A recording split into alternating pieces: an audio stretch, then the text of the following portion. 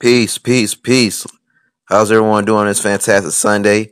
This is Black Oracle coming at you live and direct. Today's topic for today's Wealthy podcast, I'm going to cover how to invest in real estate. Now, I know that we all want to create incurring, recurring investment funds so that we can all have residual income so that one day we build up enough wealth, we can leave our jobs and create businesses or give back to the community. So today I'm going to give you five steps or five ways you can invest in real estate. That way you can create, residual income, be able to give back, to be able to help a family member out or to give back to the community. So one wealthy way to invest in real estate is one, get a real estate investment trust fund. It allows you to invest in real estate without the physical real estate.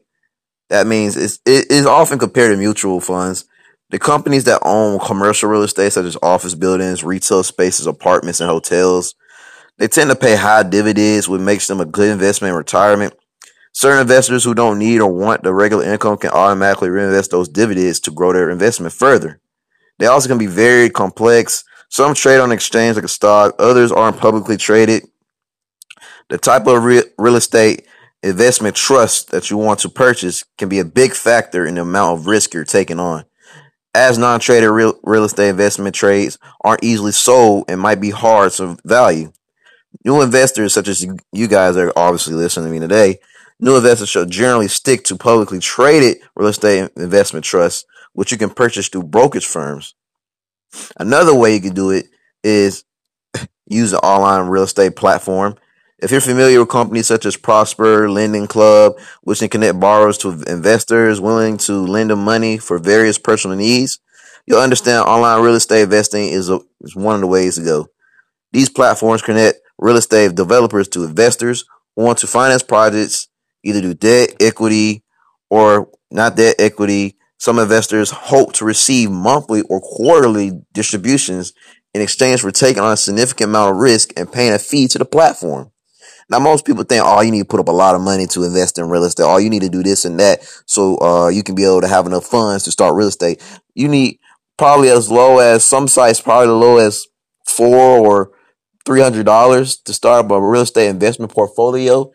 Because once you have a portfolio, it goes in different shares of that portfolio so that it can spread around and that you can have residual income coming from every different type of asset. So you don't need a lot of money up front to start real estate investing. And you certainly don't need enough money up front to go ahead and own your own real estate property. But that's another topic for another day. We're covering real estate investment. The rub is that you may need money to make money, just like I just explained. Many of these platforms are open only to accredited investors, but people must understand you don't need a lot of money up front to get into real estate investment.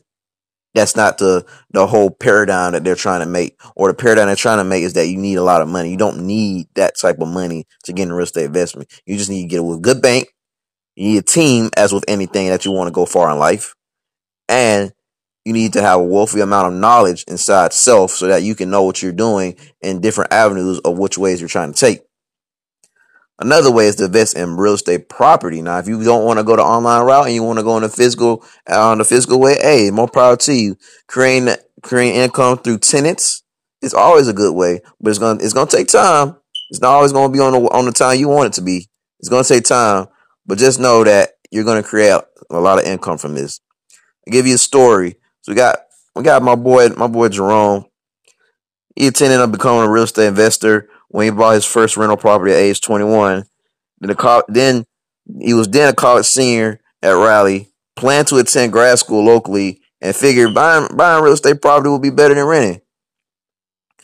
But then he didn't take into account of all the setup, the property management, the maintenance, the taking care of the tenants' issues, the complaints. Like, it's a lot that goes into investing in your realtor property, and then you're the landowner. That's why for that you get a good team that's sound, that can cover everything from the property manager to the asset manager to the maintenance to taking care of tenants. Because you, as the owner of your own rental properties, all you have to worry about is just the income. That's it. And then communicating back and forth with your team, because they're also going to let you know what's going on. So you don't have to be there constantly 24/7 to get enough amount of information what's going on with your property, whereas you can own property in one state and you can go to another state.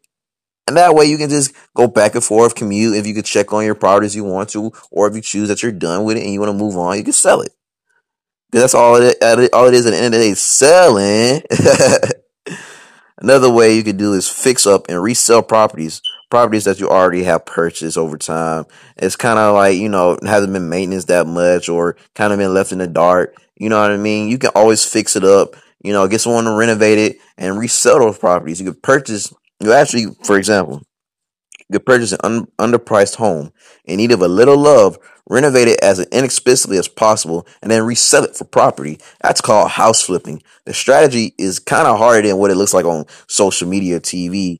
Is a bigger risk because so much of the math behind flipping is requiring a very accurate estimate of how much repairs are going to cost, which is normally not an easy thing to do. This is my suggestion. Find an experienced partner. Maybe you have capital or time to contribute by that time, but you find a contractor who's good at estimating expenses and managing a project. The other risk of flipping is that the longer you hold the property, the less money you make because you're paying a mortgage without bringing in any income whatsoever. You can lower that risk by living in the house as you fix it up. That way you can create, history in a long time. This works as long as most of the updates as cosmetic and you don't mind a little dust because, hey, you're living there. You're not going to care if you have a little dust here and there or cosmetic defects because you're living there and you're maintaining it as you go along living there. And then last but not least, family, the last option or last route you could take into creating residual income through real estate investing is rent out a room. Finally, to dip to the very edge of the total real estate waters, you can rent part of your home via a site, most of us already know, Airbnb. It's the best house hacking for the commitment phobe. You don't have to take on a long-term tenant, potential renters, or at least somewhat pre-screened by Airbnb. They already let you know who's going to try to live there, move in, whatever the case may be. The company's host guarantee provides protection against damages. So there you have it, folks. Those wealthy steps, those wealthy ways or opportunities you can use to your own advantage to create real estate investment, real estate investment and residual income. Hey, just do your research, folks. Tap into those ideas. Comment, let me know. Hey, I appreciate your existence and I hope every one of you go and get inspired to go get into real estate investment. Tap in.